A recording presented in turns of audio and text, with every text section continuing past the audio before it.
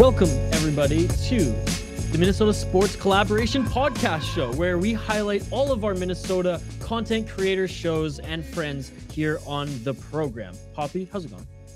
It's going great, man. I'm excited to come together with all of our friends. You've heard them on our show, or if you're listening on their show, maybe you've heard us jump in with them. But every week, we're going to have little teasers and snippets from everybody's shows in one spot on all of our feeds so you can get a little taste. And hey, if you haven't listened to one, go check them out. Throw everyone a quick little subscribe, and let's make everyone happy. Now, Isha, what's the first one we have here for this week? We're going to throw to Locked on Wild. Our boy Seth Topol drops daily Minnesota Wild content with a wide range of guests. Here's a quick clip of some of his recent content. Cam Talbot gave up a couple of early goals to the Senators once again in last night's game. The Wild were not able to complete the comeback as they tried to erase the deficit, and it was too big of a hole for them to dig out of. I present to you a tweet from Sound the Foghorn host Brett Marshall, who noted that it has been basically Jekyll or Hyde for Cam Talbot when he suits up for the Minnesota Wild. Like there is no in between. In his last 9 starts, he's 4-5. In the 4 wins, he has given up a combined 5 goals against with a .952 save percentage, 1 shutout, 1.89 goals saved above expected, and in those 4 wins has never allowed more than 2 goals. In the 5 losses, he's allowed 25 goals, has an .834 save percentage, 0 shutouts. This is the big one. He is minus 11.84 in goals saved above expected and has allowed 4+ in all 5 starts, including allowing 6 goals in 2 of them. Brett goes on to say, Kaapo Kähkönen, for what it's worth, has 3 games all year in 19 starts where he's allowed 4 or more goals. He's allowed 4 twice and 5 once. 2 of them were in his first 4 starts of the season, just once in the last 15 games, and that was 4 against Detroit, a game in which the Minnesota Wild won. And that was a game in which the Minnesota Wilds fell behind early 2-0, which is going to completely counteract the point that I am trying to make here. But the point being, you've got your 2 goalies, Cam Talbot and Kaapo Kähkönen. There is a noticeable difference between the 2 of them because with Talbot, you get either the high end, the highest end of starts. Those 4 wins that we talked about with the 5 goals allowed. You either get that or you get the absolute bottom of the barrel. There is no in between.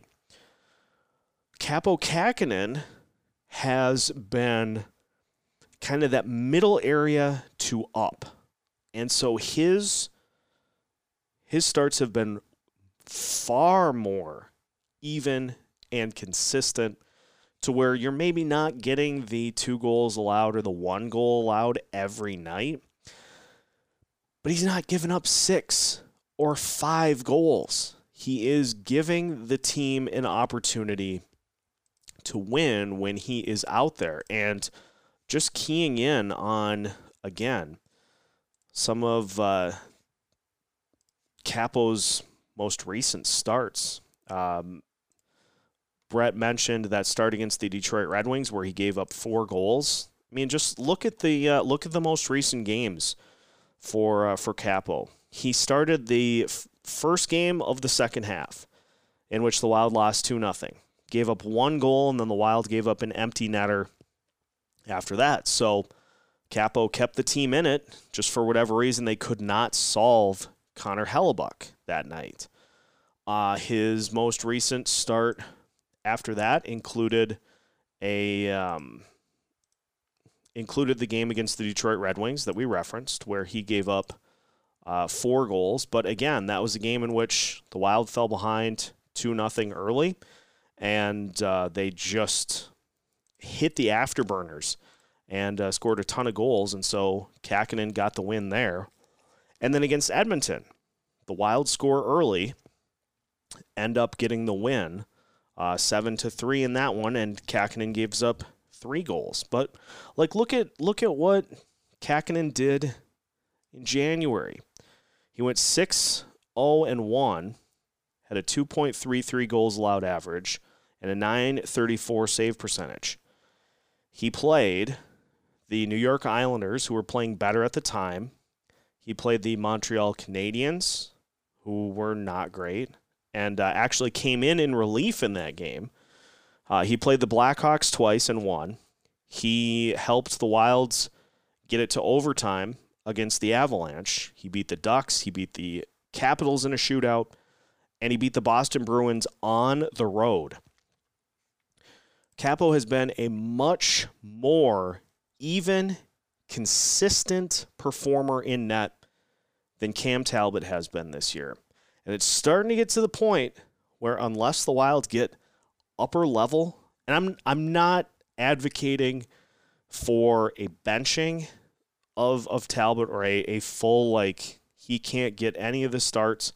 I think he needs a break at least. I think he needs a couple of days just to clear his head out and just try to get back on track. Maybe you give Capo the other 2 starts in Canada, and I know the Wild play the Flames back-to-back. Give Capo the 2 starts on the road. Give Talbot the other Flames game. Again, if you like what you heard, you can follow all of Seth's great content by searching Locked On Wild wherever you get your podcasts, or checking him out on social at Locked On Wild. Next, we have yours truly, the Soda Pod. We'll tease our other contributors later, but Hoppy and I talk everything Minnesota Wild beer and hockey. Here's a teaser from our most recent episode. Who are some of the characters that you hobnobbed with over there?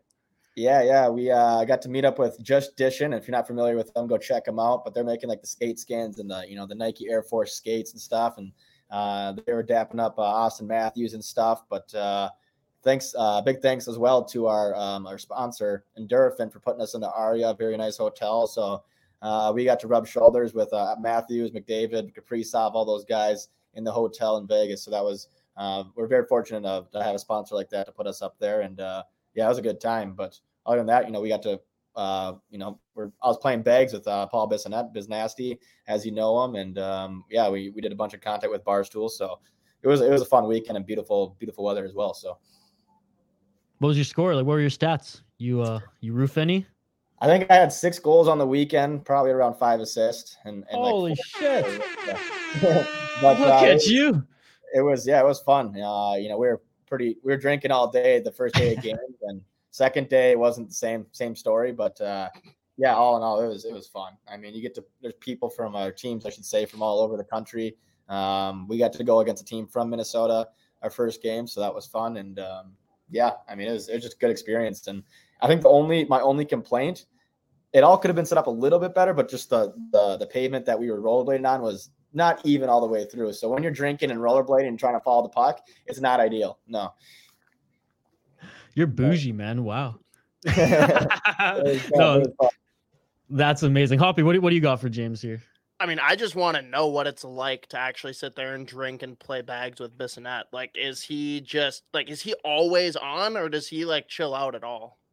He was always on. I don't know how he does it, but I mean, he goes straight from TNT. He's the same character in person. And great guy, but I mean, I housed the guy in bags. I went back to back, just dropped him in the hole there. And, the last one the second one, I dropped it two in a row, and he pushed me. And he's like, all right, you got me here. And then he fountained a beer to me in the Barstool video. I've yet to get that video, but we got it from our phone video. But I can't wait to see that one on Barstool. And being out in Vegas, like what was the biggest win or loss that anyone hit outside of the rink? Like, did anyone blow any big money in the casinos? I mean, we went up. I think we were with Endorphin CEO Mike there, and he went up on the tables, and our camera guy Miles was throwing money. I remember giving him a couple blue bills. I was like, all right, just go after it, because it's late on the first night. We're registered. We're tired. We just got back from Notre Dame and hit a flight straight to Vegas a couple days later. We're tired, but here are the Spittin' Chicklets boys at the craps table and blackjack. I was like, all right, boys, this is time to connect with these guys. We got to go, and they're throwing tons of money down, and same with Biz and Grinelli, and Grinelli went down big, but we went up on the whole weekend, so that was fun. But we didn't play with any of the big NHL guys currently because they're throwing down way too much. But it was fun to walk around the casino. We had Buccigross talking to people. We're walking. You see McDavid and Draisaitl coming, and we saw Kaprizov, said what's up to him. Brady Tkachuk, God, that guy's huge. Chuck kids they're massive people. Who else do we see? Yeah, we met Matthews the first day. Like, that was fun. And Zegras and Jack Hughes, got to talk to them all. So we didn't throw down with all of them on the tables, but just to be in their presence was fun. If you didn't hate what you just listened to, you can find all of our content at The Soda Pod on social, that being Twitter, Facebook, and YouTube, or by searching The Soda Pod wherever you get your podcasts. Who's up next? Minnesota Sports Chat. Those new to Ross or Minnesota Sports Chat, you get anything from a unique spin on Minnesota sports to the Rex of a frozen pizza connoisseur. Years ago, when the Gophers hired PJ Fleck to be their head football coach, at the time I said, look, I don't know if this is going to work out. I don't know if it's a great fit, but I feel like it's the chance the University of Minnesota has to take if they truly want to compete at a higher level in the Big Ten, or maybe one day even compete for a spot in the college football playoff, very similar to what Michigan State was able to pull off a few years ago, or even sustain what Wisconsin and Iowa have been able to do. I just thought they needed to try something that was a little bit outside the box and different, and so far, I think more so than not, it's paying off for them. Ben Johnson at the University of Minnesota, Joe, I kind of thought the exact same thing.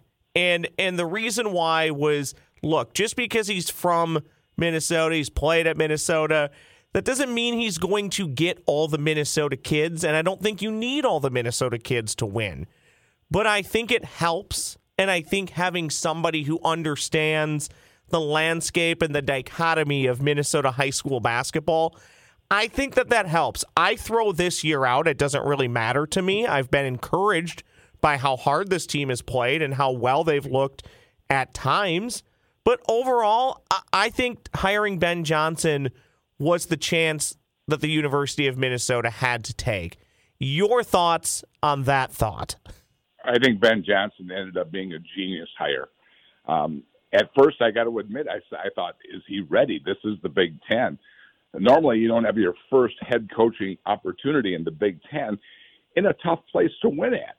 You got to remember, Tubby Smith, Dan Munson, Patino, all these guys, they had a little bit of a success, but it wasn't since, Clem Haskins was here and then the program went on probation that they had any kind of real success.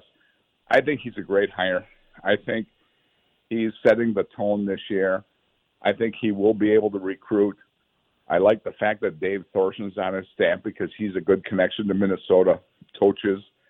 And, these guys, give them some time. This is going to be a great hire. That is Joe Schmidt, joeschmidt.com, also on the Twitter machine, at Joe Schmidt, KSTP. That is SCHMIT. You can find this beauty on social at Brendel Ross. That's BRENDEL Ross. And his podcast by searching Minnesota Sports Chat on Apple Podcasts and Spotify. Who's up? Judd's Buds. Mutant, Spitter, Sicko, Z. We don't care what you call them. To us, Spokes Z just means elite prospect coverage. Here's a preview of the brilliant ramblings you can hear on Judd's Buds. There's been a lot of guys going up and down in a lot of rankings. And we're right around the halfway point. And everyone's 2022 rankings look a whole lot different than they did beginning of the season. But this one's always fun to go see. Obviously, it doesn't have the guys in Europe or whatever, or college or, USHL or anything like that. But it's always a fun game to watch. A lot of talent on display, obviously. And a lot of times guys are really putting forth their best effort and trying to stand out. So that should be a lot of fun. Moving on again, let's just talk Iowa real quick. They had a brutal weekend. They got the shit kicked out of them twice. They dropped a 5-3 decision on a 19th. What was that, Friday? No, Saturday? I don't know. Saturday. Rossi got 14 penalty minutes with he had a brutal weekend. Well, not brutal. He just a rough one for him. No points. The first game, I think there was 9.5 minutes left. He gets called for a 50-50 penalty. They said he was closing his hand on the puck, loses his mind on the officials, and gets a 10-minute misconduct for abuse of officials. I think that's like the 15th one Iowa's taken this season. They got to stop fucking yelling at refs. I don't know what's going on, but they just can't stop taking these fucking game misconducts for abuse of officials. I mean, I do think that like Cramarosa has 6 of them, but this is the first one for Rossi. Obviously not a good look, especially at that point in the game, in a game that you're in, by the way. But it happens. But yeah, tough one for him. Chafee, again, is just staying hot. Goal, assist, 4 shots. Beckman had a goal that game as well. Shaw was really good. He had 2 apples. McIntyre loses the game, but he made 35 saves on 37 shots. He came in relief in the second game for Hunter Jones, who had a tough one. Really, only 2 of the goals were his fault, but he gave up 5 goals on 20 shots the next night. McIntyre comes in and makes 19 saves on 19 shots. McIntyre's been good, and right now he's their go-to guy. And for someone that they just kind of like picked up mid-season for nothing, again, I said it before, I really hope this guy can come back and figure it out and end up playing in the NHL again. Again, I saw him in Boston. Ton of promise. Richter Award guy. And it just never really worked out. He kind of just disappeared. Good kid, easy to root for, been through a ton. So, he's been playing fantastic with Iowa so far. And I really do hope he can continue it and make his way back to the league someday. Right now he's looking like he could. So that would be great, but good to see him. We talked about it last week that, Andrew Hammond gets dealt for the Brandon Baddock, who was an absolute enforcer, pure enforcer. So, looking at it now, you would assume that Hunter Jones probably stays in the AHL, and the tandem is Jones and McIntyre. Again, Jones has been like the utilization has been weird. He's up with Iowa, he's down into the ECHL. He's not playing in either. Then he'll play a stretch of games. So I'm sure it's tough for a goalie to get in any kind of rhythm when you just have no idea where you're going to be tomorrow.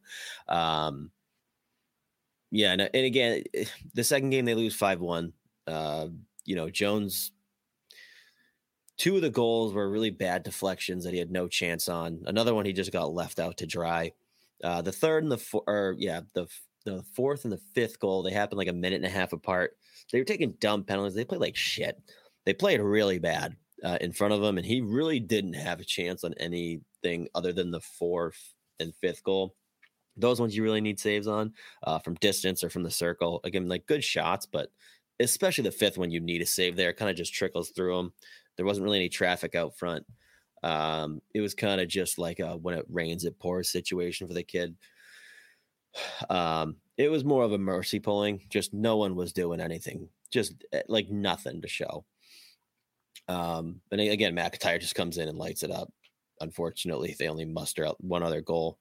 But Nick Sweeney and Nolan Stevens are back from injury. They're on a line together, and they've been playing. They play with Beckman, and that line was fantastic. And I think they have something there. So unfortunately for me, that means probably no Beckman and Hovanov. Hovanov didn't play this weekend. Again, we'll see what happens with him. Still young, still another year after this year on the contract, but I tried to get the Hovanov train going. Doesn't look like it's happening. I'll keep it going though, because I love the kid. I think he's funny. But yeah, right now he looks like saying odd man out feels generous because he's already getting health bombed. And now with, Sweeney's back, Stevens is back. When Drew's back, I'm assuming he'll be in the lineup. I assume they're going to be playing this Brandon Baddock to punch people. No fights in those 2 games he played. But it looks like he's going to be the odd man out. But anyways, Stevens was so good, and Swaney was really good in their returns. And again, Beckman was fantastic. The first game, Swaney wasn't back, or maybe he was. I can't remember. Swaney was not back in the first one. Stevens was.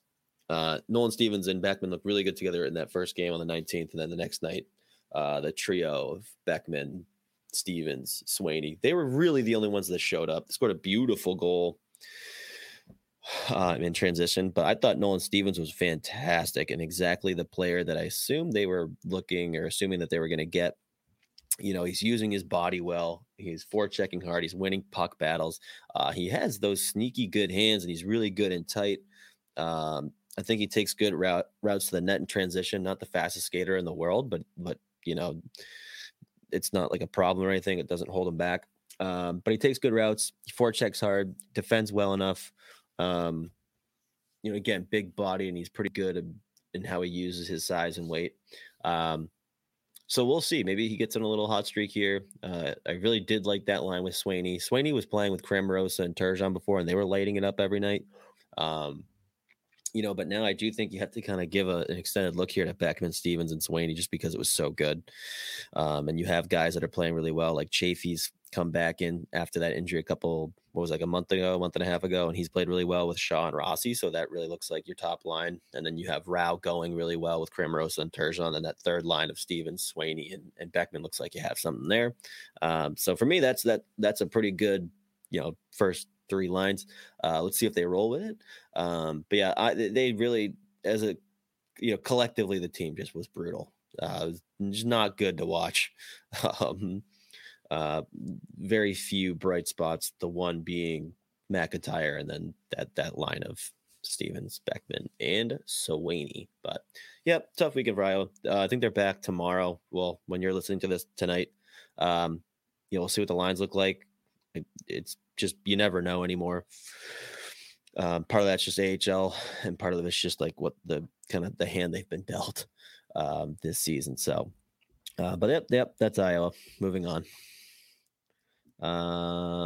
I do want to touch on a couple of prospects that I was able to watch, and a couple that I've been talking about this week. But first, let's pay the bills real quick.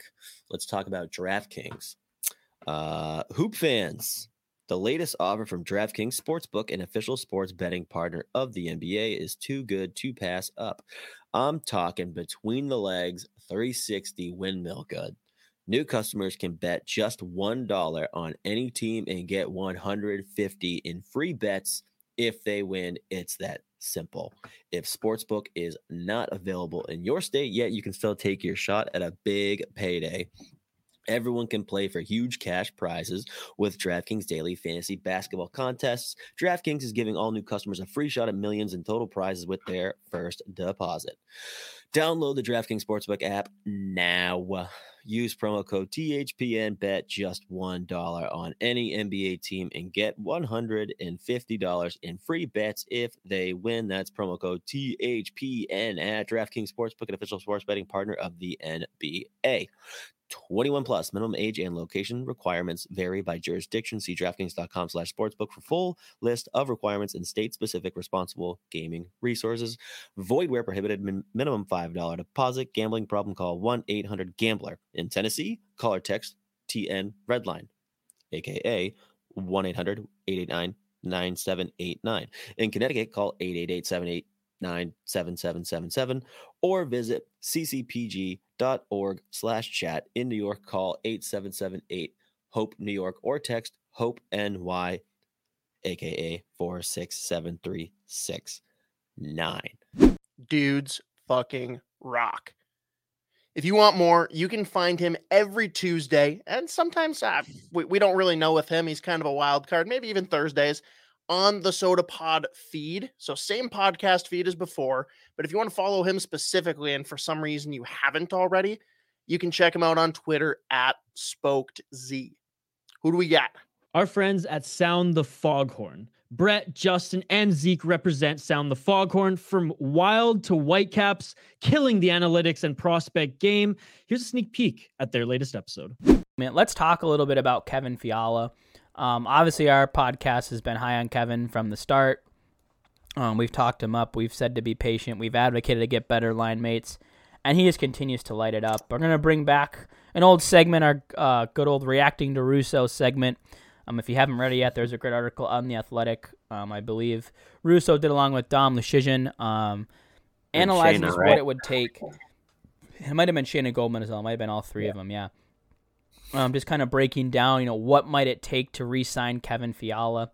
And I don't really want to dive into that per se, just because there's so much speculation and, okay, if this happens and this has to happen, and we'll get into that. That's off-season chatter because that's when all this would happen. But I just want to kind of get your guys' opinion on, what do you think they should do with Fiala, and just do you think what he's done basically since Boldy has arrived is sustainable? Do you think it's one of those Bender hot streaks where, eventually he cools off? Is it somewhere in between?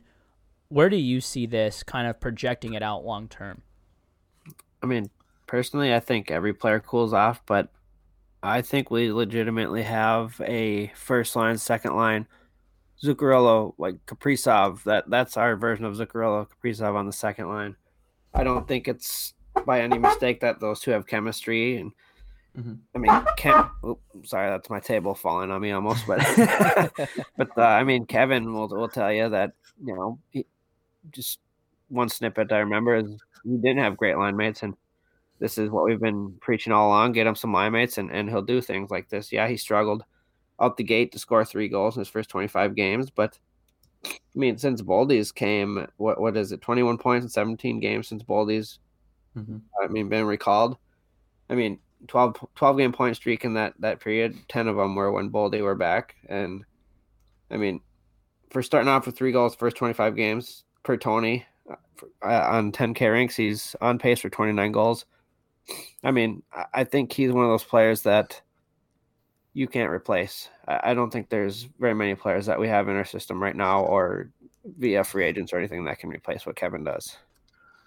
Yeah, it's tough because, I mean, like you said, Justin, I think it really helps a team to have, 2 legitimate scoring lines. And I think most of the, actually legitimate contenders will have that because, I mean, as we saw against Vegas last year when they focused on the Kaprizov line and shut him down, I mean, the Wild still competed, but at that point it's, shut those down as one guys and you probably have a good chance to win. Whereas, now if each of the teams try that either line, that'll leave, either Fiala or Boldy, Zuccarello, et cetera, open to do what they can do. And I mean, obviously it's kind of tough. I agree with you guys. I don't want to see him go. I would like to see him be re-signed. I mean, obviously, as Brett said, there's a lot of complicated issues with money, and obviously that'll be the determining factor because, it's really, you don't really know exactly what he's going to be asking for, length of deal, et cetera. But I do think he's not really the kind of guy you can replace. And I mean, you got guys like, Adam Beckman's system or whatever, but I mean, he's still pretty young, and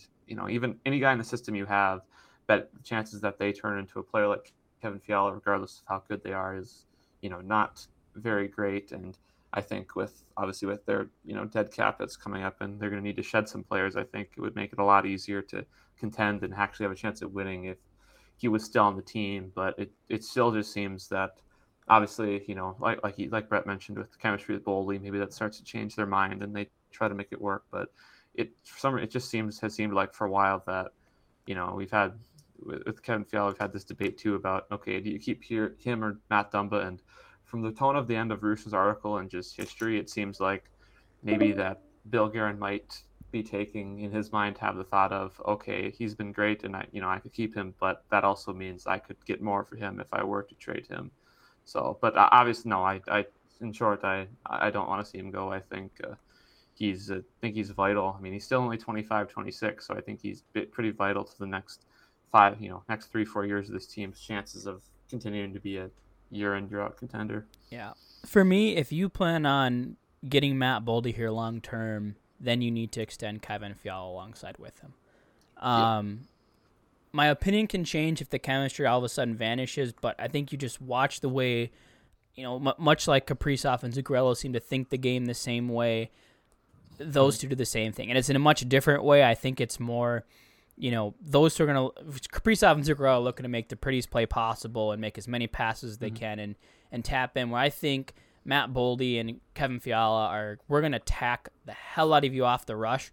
We're going to make one pass, and we're going to undress your whole team. One of us is going to draw 2 of your defensemen over. I'm going to hit the other guy, and he's going to go in and score. If you like what you heard, feel free to head on over to Sound the Foghorn. Any podcast platform that you have, we should be there. Look for the Minnesota Wild colors and the iconic Foghorn logo. If we're not on your favorite podcast platform, feel free to let us know on Twitter or Instagram at Sound the Foghorn, all one word. Thanks for listening and enjoy. If you don't already, follow them on social at Sound the Foghorn and plug that into your favorite podcast platform as well. Who do we got next? Wild Takes. On the MN Wild leg of 10K Takes, Dev and Zooch talk hockey and nonsense, bringing you their wild takes every week. Here's some of their latest work. So you guys had mentioned Koivu as favorite guy. We love the Capfin. Always love the Capfin. Of course. Is he the Minnesota Wild leader in PIMS? Zooch, this is to you first. Is Mikko Koivu your Wild leader in penalty minutes? Dude, oh my God. He played for so long for us, and it's not like he was he took penalties. Like, it's not like he was the cleanest. Oh my God, man. I hate you, Dev. This is a tough stretch here. I'm going to say fiction. I got to believe there's someone that has more. I don't know who, but someone. All right, Jesse. I'm going to say fact, just again, for longevity purposes, right? Like maybe Wes Walls. For some reason, Wes Walls keeps popping into my head too, but no, I'll say fact, especially since he's affection. But he was here forever. Why? How could he not? Right. That's the only reason I was even remotely thinking about it. Mikko. You're saying fact, and Zooch, you're saying fiction? Yeah. Zooch is right. He is second all time with 592 PIMs. Is it Wes first? Wes is not. Wes is in the top 10, though. Okay. He is, let's see. I thought he was going to say top 5. He went top, in the top 10, though. Wes and Kyle Brodziak are tied for 11th, actually. So he's not top 10. God. Sorry, who is it then? It's Matt Johnson, who was with the team from 2001 to 2004. And he has the most penalty minutes? By a lot. Who the hell is Matt Johnson? I don't even know who he is. Yeah, I would have never. Yeah, I thought you were going to say Matt Cook, and I was like, dude, he was here for a year. How does that work? Matt Johnson, in 4 seasons and 227 games, amassed 698 penalty minutes. That is a liability on the ice. Yeah, like I wouldn't want him to play ever. It's incredible. He was here for the run. When we're done with this, I'm just gonna Google Matt Johnson and find out everything I can. Are you ready for I the need him best on the part? podcast now. We need to talk. You ready for the best part? Yeah, right. Come He's on, man. doing this on an average 7 minutes and 13 seconds on ice.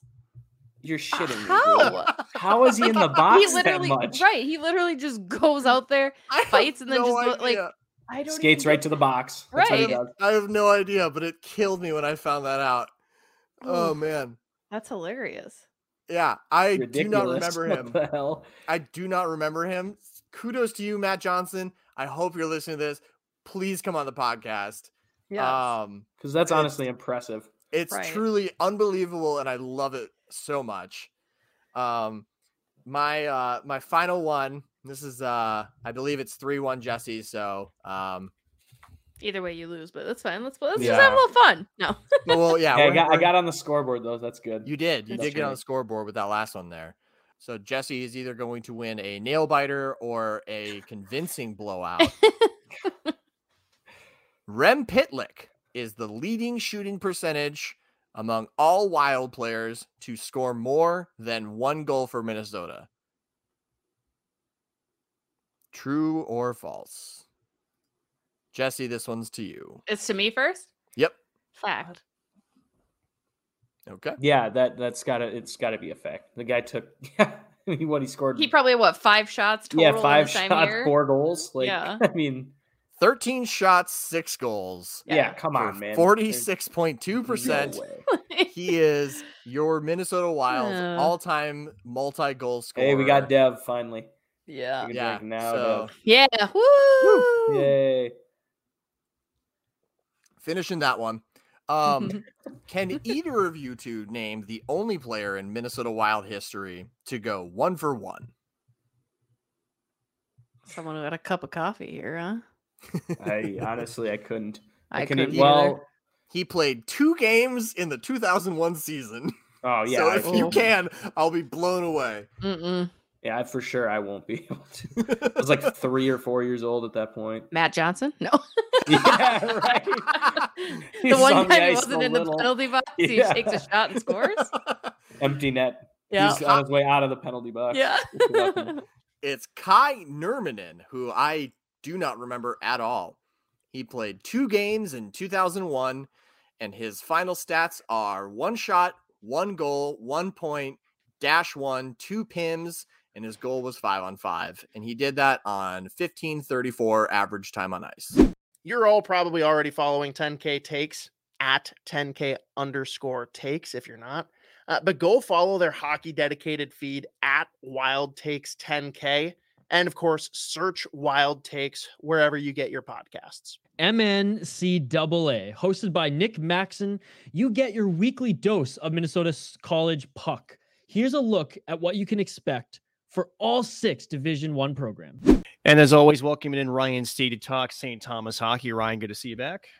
Yeah, great to be here. I always look forward to this. It's kind of like the highlight of my week in a weird way. That is weird because if you actually knew me in real life, it would not be a highlight. But St. Thomas, again, back in action this weekend and kind of disappointing a little bit last weekend. I know we kind of maybe thought that this would be potentially a weekend against Alaska, that maybe they would, maybe some things that they started to build to kind of culminate and maybe push Alaska, maybe even get a win or two, and didn't quite go the way we thought. That was Rico kind of was a way to, he bluntly said, we did not play our best hockey, which I thought was kind of sugarcoating it maybe a little bit, because I don't think I've seen them fall behind that quickly than I did on Friday night. I mean, I had literally just started watching the game and I tweet out, oh, already down 1-0. A minute later, oh, it's 2-0. Oh, it's 3-0. It's just, he said we were not ready to play, and that was pretty evident because they lost 6-1.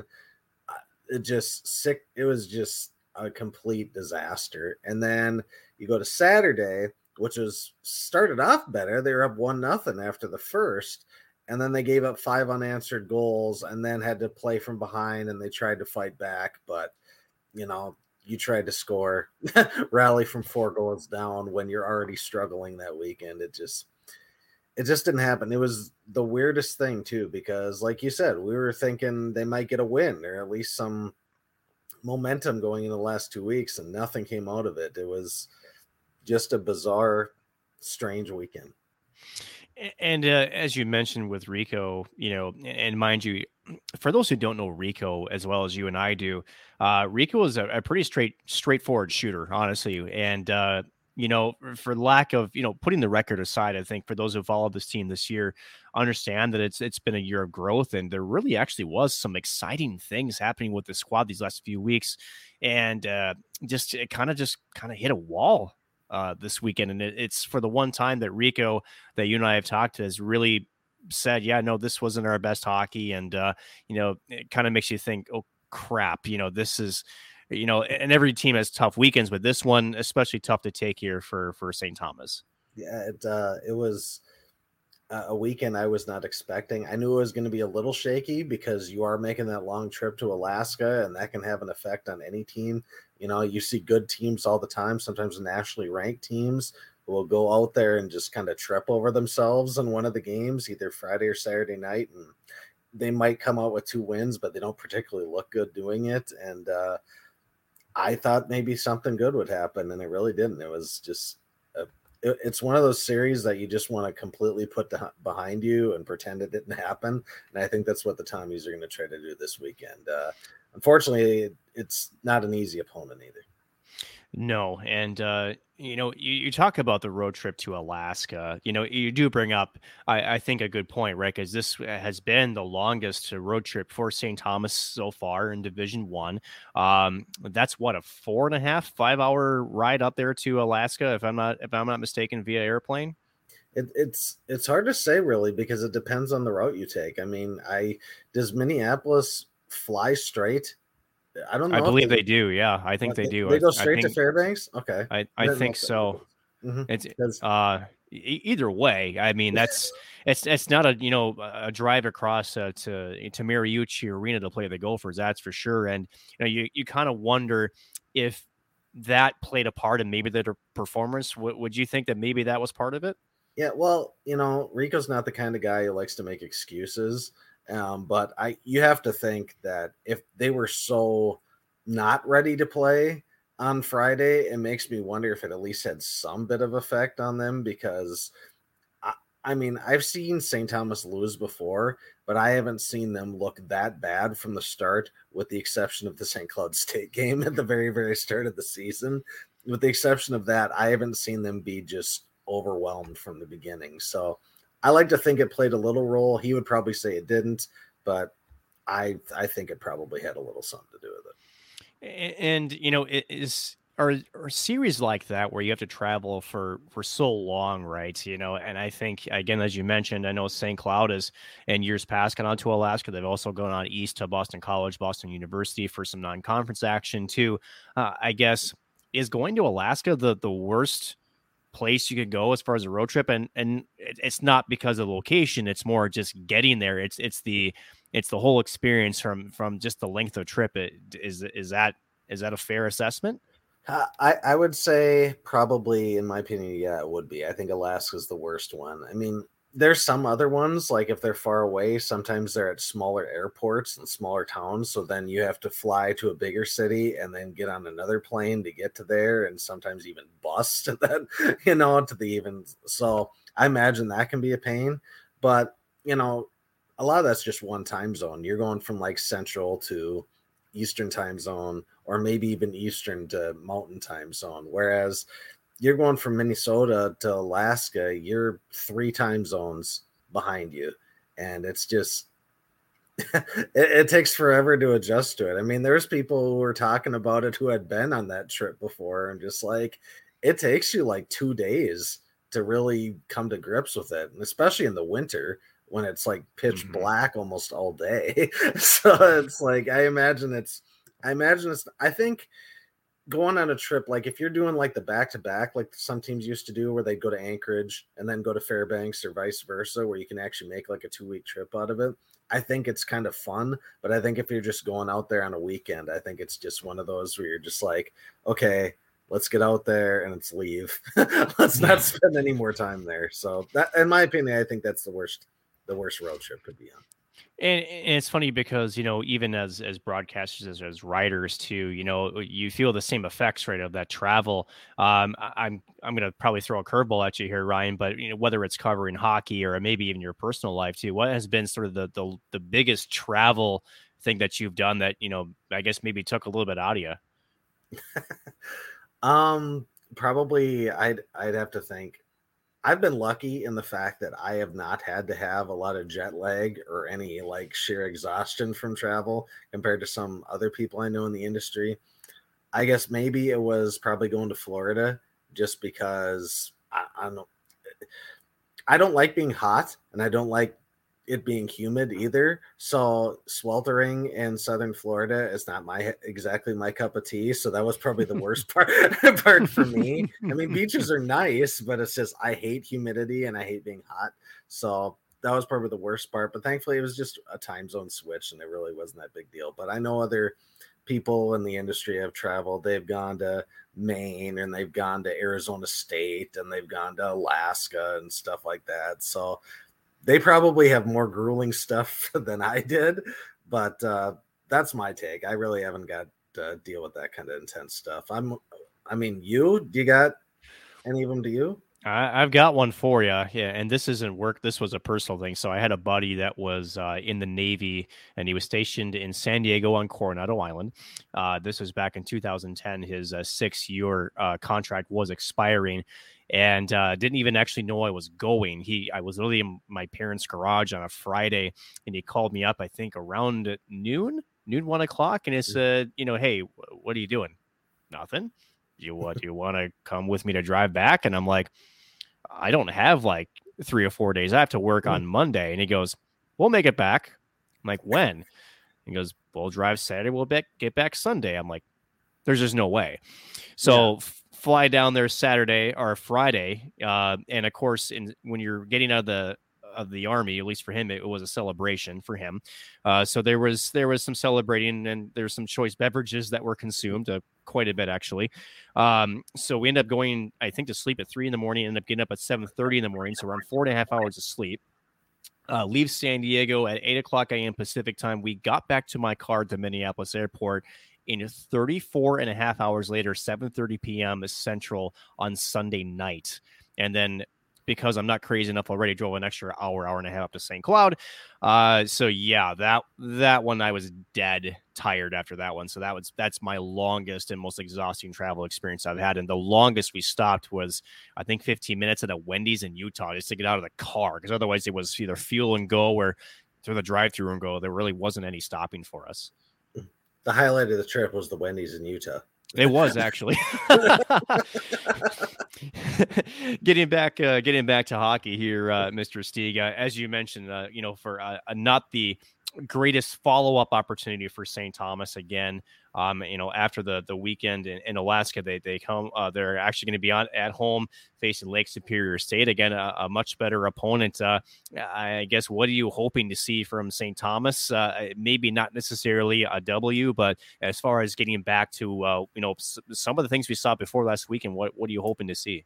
I'm just hoping that they can get back to what they were. I mean, they had made so much progress, and people were even commenting, even seeing them, that this is a different team in the second half than they were in the first half.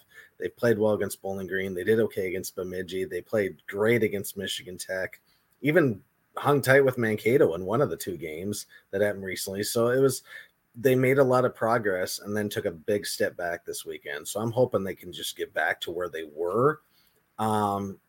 Lake State is going to be a tough team. I've covered them for years when I was the NMU beat writer. They find ways to win games, especially the last 2 years, and they got a very potent offense. Louis Bedouin is one of my favorite players to watch, just because he can move the puck so well, and he can get shots on net, and he's kind of a dynamic player. And I think it's going to be a tough weekend, but I'm hoping that it's the last home series of the year. Not only regular season, because St. Thomas is going to be on the road in the CCHA playoffs, but just maybe that extra boost of energy of playing at home, for 2 last games can help, urge them or push them to get a victory, or maybe some points out of the weekend. That's what I'm hoping. It's definitely not going to be easy, because Lake State is trying to fight for playoff positioning. They want to get home ice. They're just on the edge of getting, the 4 spot, which would get them home ice in the first round. So it's going to be a good series, I think. And, is this really the first true test for the program? And what I mean by that is, not in terms of the opponent and how difficult it is, but, having, playing good hockey only to kind of feel like maybe as players or maybe as an organization, maybe take a step back and to be able to kind of put that behind you. Is this a real first test for this squad? You could make that case, I think, because, they were making so much progress, and I was, enjoying watching them, because it's like a lot of teams don't make that big jump in 2 halves. Some teams just continue to struggle the entire year, whereas that was a first half thing for St. Thomas, and now they're in the second half. They're a more complete team. They're a lot more good at possessing the puck, playing tight defense. They're keeping teams to the outside. And then last week was just, I want to say catastrophic. Is that a good way to put it? I think that's a perfect way to describe it, actually. Yeah. So I know Catastrophics used specifically for Mankato games, I think, but I think I'll use it for that series. But I think it is a test because it's like, okay, the playoffs are coming up. You have 2 weeks until you're most likely going to be playing Mankato in the first round. Are you going to go in with any momentum? Are you going to be able to put up a fight at all against the Mavericks, who are probably just licking their chops at facing you after what they just saw, up in Alaska? So I think it is a good test for them. And if you want to see where this team is at right now, I think this series will determine, how they're going to finish the rest of the year. And real quick, Ryan, 30 seconds. I know it's going to be tough, but predictions for this weekend, is Lake Superior that good, or can St. Thomas sneak one?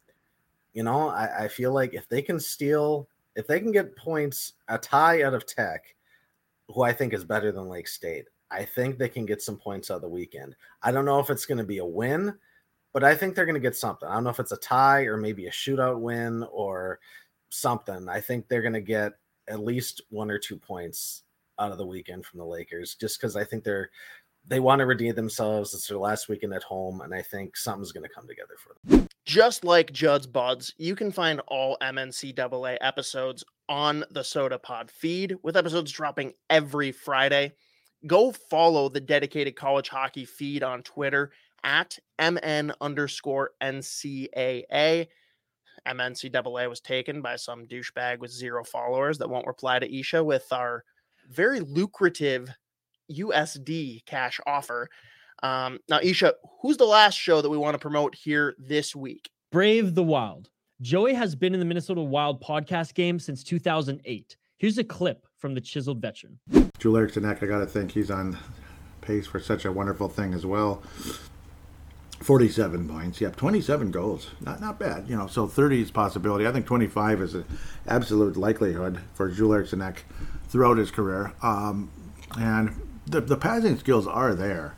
They're there in the position of center. You're going to get some assists by default in a lot of ways. But again, even though the center position is quite different than it used to be, as Bill Guerin reminds us about that on a frequent basis, and understandably so. And that's good that he knows that type of thing, that he's focused on that. A lot of us might still be thinking the center is kind of like the playmaker. Yeah, they can be, and they often are, but not always. When you got guys like Zuccarello and Kaprizov, it's further proof it's not always the center. Center has a little different role at times. Obviously strong defense, but of course can attack up the middle as well for a goal. But Boldy is reminding me of Danny Heatley, a guy who could get 80 to 100 points in this league. With his reach, his release on the puck. He'll kind of lull you to sleep a little bit, but his release on that puck, on his shot, is unbelievable. He reminds me of Danny Heatley. Not sure if it's a spectacular comparison. I try to get things going. We'll see how much generated over the course of time. I got at least one response. It might have more than one, hopefully. It was mostly just likes, like, oh yeah, I agree. That's basically all it was, with no response, unfortunately. But a hat trick for Matt Boldy. Kirill Kaprizov, of course, interrupted it, but we're totally fine. It was just an overall wonderful feeling that left everybody. It just gave everybody a sweet taste in our mouth, obviously. And it wasn't just the chocolates on Valentine's Day, because this was Valentine's Day. With Matt Boldy getting a hat trick, Kirill Kaprizov with multiple goals. I mean, it's just, you just sit there, you just put your feet up, you just sit back, put your feet up like this, and you're just like, oh my, the future here is so bright. It is so bright. Not only do you have Kirill Kaprizov, but now this other guy that might have been included in a trade for a Jack Eichel or some other, big shot, so to speak, in the last 2 years, is here, and he's legit. He's legit. He's already over a point a game, just like he was in the AHL, just like he was in college after the first half of his freshman year. He just continues on the same pace he's been at since the second half of his freshman year in college, and it's just unreal. Makes you feel like $1 million. And then, oh, by the way, Kirill Kaprizov, too. Oh, remember that guy? Yeah, Kirill Kaprizov. It just makes you feel so good. And you still got Marco Rossi, who wasn't even, he suited up just for a few games, and you saw a lot of positive little signs of him, where he can force turnovers and such, and obviously create great scoring chances. Marco Rossi. It just feels so good. And you have all these wonderful defensemen in the grapevine who unfortunately might be used as trade chips because it's getting to a point you're going to have to at some point because of the fact is you have long commitments to the Brodins and the Spurgeons of the world. Dumbo we haven't officially committed to yet again. We did a couple of years back. Now it's time to again or make a trade to free up cap space, to keep Kevin Fiala. After the way he's been playing with Matt Boldy, I think you want to do that. And then the Winnipeg game made you think, oh, maybe not. But no, I'm just kidding. Everybody's going to have bad games.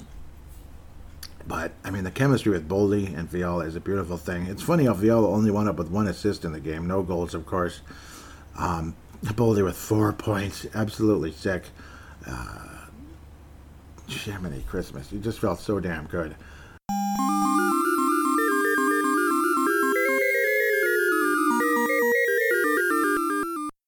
I was saying on this day, I was sharing this last week, on this day in NHL history, 1966, the original 6 becomes 12 as franchises are granted to Los Angeles, Pittsburgh, Philadelphia, St. Louis, Minneapolis, and San Francisco. That would be the Seals, of course, the Golden Seals, which ultimately, in an indirect, weird, crazy, Star Trek I don't even know how to explain it, where it would change shape and then turn into something else, became the San Jose Sharks.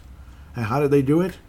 They did it by the Golden Seals when they moved to Cleveland, and the Cleveland Barons merged with the Minnesota North Stars in the late 70s, and the Minnesota North Stars had a big part of their team kind of what do they call that? I don't even know what the scientific term is now. I don't know if it's metamorphosis or what the heck it is. But a big piece comes out, a big drop of water, basically, and goes to San Jose to help form the Sharks. So go figure, somehow, some way, the Golden Seals always were the San Jose Sharks, and the San Jose Sharks always have been the Golden Seals. Isn't that cool? Yeah, I thought you'd like that. Get your questions in every week by following @BraveTheWild and listen by searching Brave the Wild Minnesota Wild podcast. All right. Thanks to everybody tuning in on Google, Spotify, Apple Podcasts. I mean, wherever you get your podcasts from, the best thing you can do for us or any of the content that you heard in this podcast episode, you can go on iTunes and Apple Podcasts, give us and give them 5 stars and a kind review. It goes such a long way. You're already supporting us by listening to this episode, so you might as well go and review us as well. If you're jonesing for more hockey content, go listen through our website, thehockeypodcastnetwork.com. And on your app, please download the episode before you listen, as it just helps all of our business. You can follow myself at VI Sports Talk. You can follow Hoppy at State of Hoppy. And of course, you can find the Soda Pod on all platforms at the Soda Pod. Signing off, I'm Misha Dromi alongside the State of Hoppy. This has been the Soda Pod, presented by the Hockey Podcast Network. We good, buddy? We good. Don't fear, just drink some beer and stay wild.